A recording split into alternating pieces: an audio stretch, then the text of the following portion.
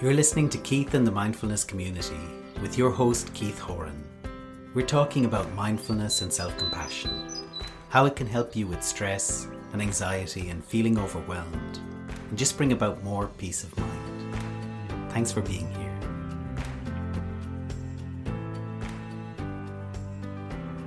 Welcome to episode 8. Today we're looking at anxiety, how to understand it, how to see it in context, and really looking at how mindfulness can help us to be with anxiety. Hope you enjoy.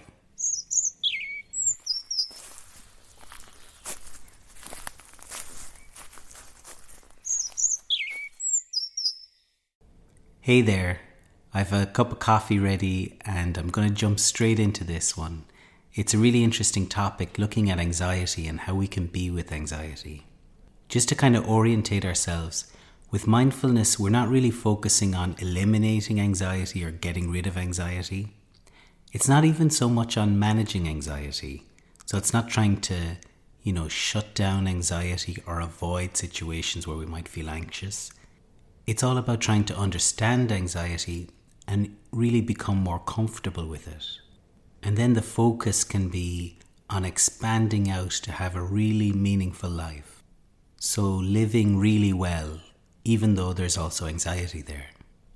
And let's relate this to our own lives. So even pausing for a second to consider, what's my experience of anxiety? Like everybody, all humans experience anxiety, but for some people it becomes a major problem in their lives. So just for a moment considering, where do you fit in that spectrum? Is anxiety just sort of a background issue? Or is it a bigger problem for you? And not in any analytical way looking at this, but just kind of gut feeling, reflecting on your life. And similarly, just thinking about the people you really care about, the people you love, and asking the same question. I wonder for them, is anxiety a big problem? Is this a major issue or maybe not? And I'm not saying we could really tell without talking to someone, but just considering the people you know and their reactions to things, and considering whether anxiety is an issue for them or not. And I can see in my case, I'm not sure why, but anxiety isn't a major problem. It's like a background thing that's happening. And I can see that for other people that I really care about, it's a much more significant thing. So in my case, anxiety comes up, it spikes in particular around certain events, or like having to speak in public, for example. And I was a school teacher for a long time, so I'm used to speaking in front of people, but still sometimes it really catches me. Like I remember in particular having to speak in front of my colleagues, speaking in front of other teachers.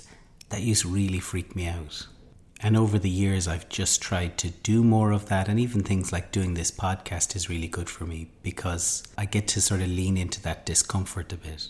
And why is anxiety a bigger problem for some people and not so much a problem for others? Why do some people have much higher anxiety levels? So the research in this area is slightly changing. So initially it was thought that anxiety was more of a genetic trait. In other words, it's sort of passed down to us. But in the last 15-20 years, the thinking is changing, and there's the idea that the genetic part is maybe only about 30%, and at least 60% or more is down to it being a learned behavior. So not so much genetic, but a learned behavior where we're picking up anxiety and learning it from the people around us or through events and circumstances in our lives. And actually the fact that it's more of a learned behavior is really good news. If it was all genetic, it'd be much harder to change. So with a learned behavior, we can unlearn it. We can learn a different way to be. But anxiety can have a really significant impact on our lives. So again, just pausing to consider, what type of impact has anxiety had on you? And even if you've got relatively low levels of anxiety, by looking, you'll probably see some areas in your life where this may have held you back. So has it affected relationships or your ability to connect with people? Has it affected work or your career, your health? Has anxiety played a role in your health? Have you ever noticed an impact on your energy levels, like the amount of energy you have? or the impact on your emotions, or seeing that because we don't like experiencing anxiety, we'll push it away, or we might learn to avoid the circumstances that produce anxiety. And what's the impact of avoiding those circumstances? Like in trying to avoid anxiety, that comes with a cost. So what have we avoided doing? And I can see for me, there's loads of things I've avoided doing. Like I mentioned, speaking in front of people, but often connecting with people, even simple things like being cautious about introducing myself. And I've often been slow to put myself out there, to put myself forward for things, when maybe I should have, or if I had done, it can make an impact. So that's the place where I'm working with anxiety and having this feeling of being with anxiety and still doing the thing that I want to do. So hopefully now you've a sense of your own experience of anxiety and maybe ways that anxiety has restricted you. Sometimes there's also confusion around some emotions that are similar. I mean, this comes up a lot. Actually, to look in and really see what emotion is here isn't always that easy. Lots of emotions are similar. They come up, they change from one to the other. And the emotion that's very close to anxiety is fear. So it's worth trying to get a bit of clarity on what's the difference between anxiety and fear. It is really possible to see and understand the difference between fear and anxiety. Fear is a present moment emotion. So we perceive there's a danger or a threat or something like that. Our heart rate shoots up, our breathing shoots up, and we have this very strong fight or flight kind of reaction.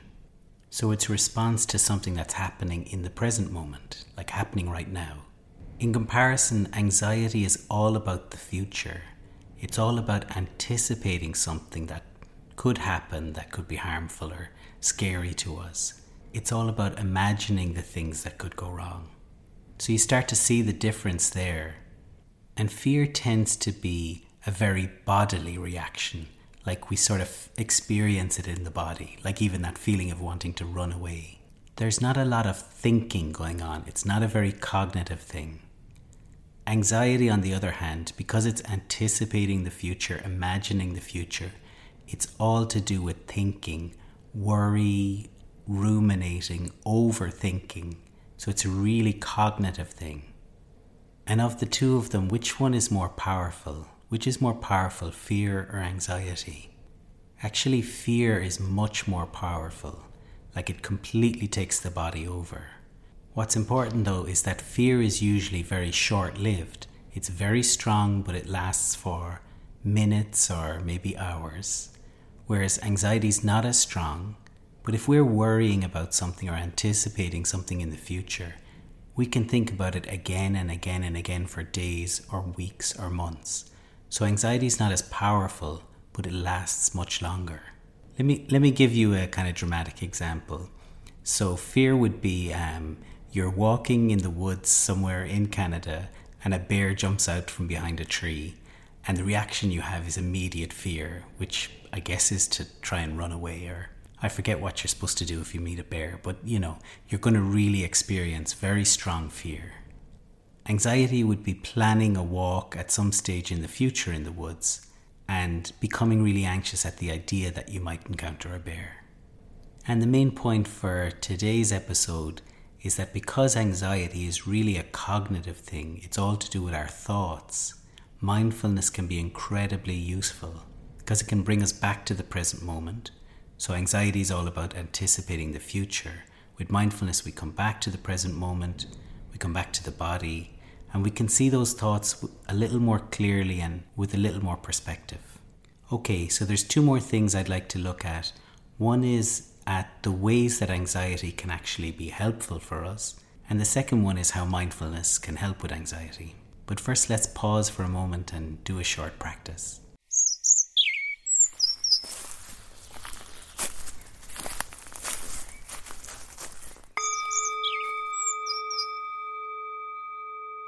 A great practice to do with anxiety is called the 3-step breathing space. So let's spend 2 minutes doing that now. So the first step is just tuning in to your own experience right now. Just seeing what's here. Like, how does your body feel right now? Like tired or alert or comfortable or not so comfortable? And how about your emotions? Can you notice? Are there any emotions around? Even seen as we're talking about it, is there any anxiety you can notice? And your thoughts, what are your thoughts like? Are they fast or slow, or right now, are they loud or quiet? And not trying to change any of this. That's the most important thing. Just being curious. Like really having a look and seeing what's here. And then the second step is just briefly noticing the breathing. And especially the movement as you breathe in and the movement as you breathe out. Just a few rounds of breathing. And the third step then is starting to come back out of the practice. So being aware of the whole body, maybe your feet on the floor, the space you're in, like I can hear the sound of the wind. Just really being here and aware that you're here. And just letting go of the practice then.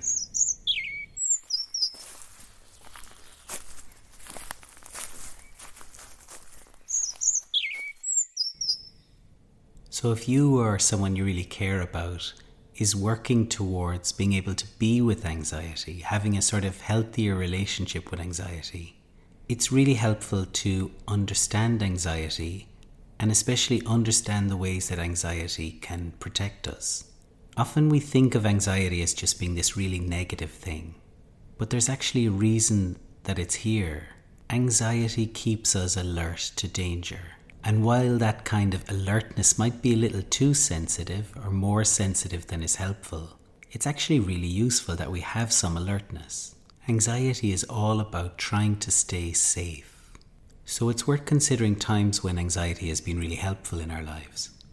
So I'll give an example. Let's imagine that you're moving into a house, and as you're bringing in all your stuff, you just consider, what would happen if there was a fire in this house? So that's alertness, that's the mind trying to protect you, and it'll produce some anxiety. So imagining that there could be a fire, and then what might that prompt? Well, it might help you look and see, if there's a fire, how do I get out? Or if you've got, kids, how would we get the kids out?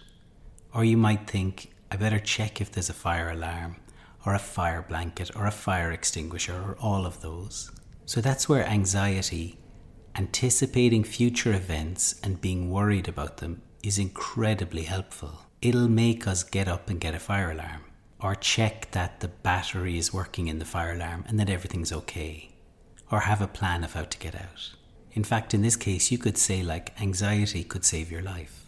And I'm sure you can think of cases in your life, maybe not as dramatic as that, where because you were anxious about something, you really prepared for it. Like I mentioned speaking earlier, and I can see that for me, because I know I can get anxious about speaking, I'll prepare pretty well for it. So in that way, the anxiety actually can help me. So it's totally fine that there's some anxiety, and it makes sense for us to even feel some gratitude towards it.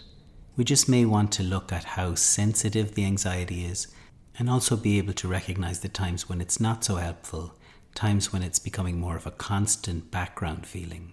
So here's where mindfulness comes in. Mindfulness really allows us to see anxiety much more clearly. The challenge with anxiety and with all difficult emotions is that we get really tangled up in them. It becomes a big combination of feelings and thoughts and experiences in the body and reactions, and it's a big jumbled mess. And with mindfulness practice, we become a little more used to stepping back and seeing the different parts of what makes up anxiety. And in that way, it helps us to soften the anxiety. Normally, we just tend to feel, I'm really anxious, I'm afraid, and we want to avoid the thing that's making us anxious. It's possible to do the opposite. It's possible to really explore, what is this anxiety? Like even just considering. So that's a label that we put on a bunch of things. We have a bunch of experiences and we put the label anxiety on top. And what are those experiences? Being kind of curious. Okay, there's some kind of a butterflies or tension in my stomach. I can feel maybe a tightness in my throat. By the way, these are different for everybody, so it's about exploring our own reactions. Maybe it affects my speech, maybe I'll feel really hot, or my breathing gets faster, or my heart rate gets faster. Or maybe I'll notice my thoughts, like I might repeat thoughts like, I can't do this, or I don't want to do this, or maybe other critical thoughts of ourselves. Actually, anxiety is made up of a lot of these different things. And with mindfulness practice, we become able to sort of see them all clearly, and they sort of have less power then. Actually, the more intimately we get to know what anxiety is like, the more familiar we are with it, the less impact it has. I remember the first time I was asked to speak in front of my own staff about mindfulness, and I really wasn't that comfortable with it. In hindsight, I should have found a way of not doing it. There was really no need. But at the time, I was agreeable and I agreed. And so I found myself for the few weeks before being really anxious about it. And here's how I worked with that. Every time I noticed anxiety coming up, I'd use that language first. I'd say, here's anxiety.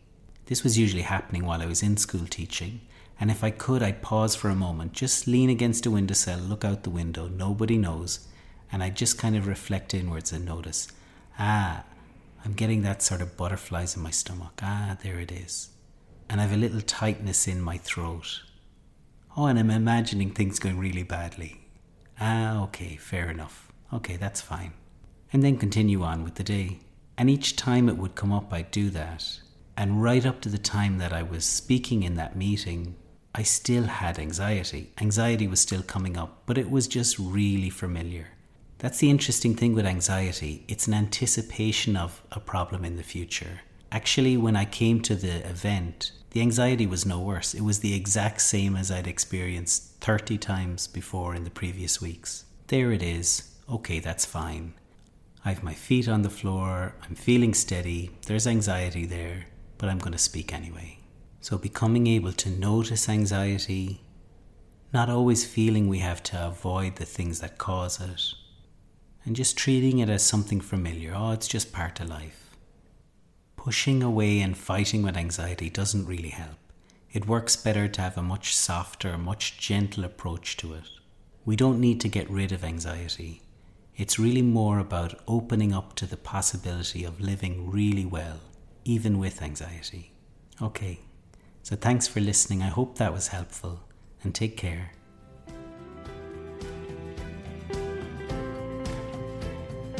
You can find today's show notes and more great resources at keithhoran.com. And I'd be delighted if you would leave a quick rating wherever you listen to your podcasts. This helps us in reaching people and growing the show. Thanks so much for listening.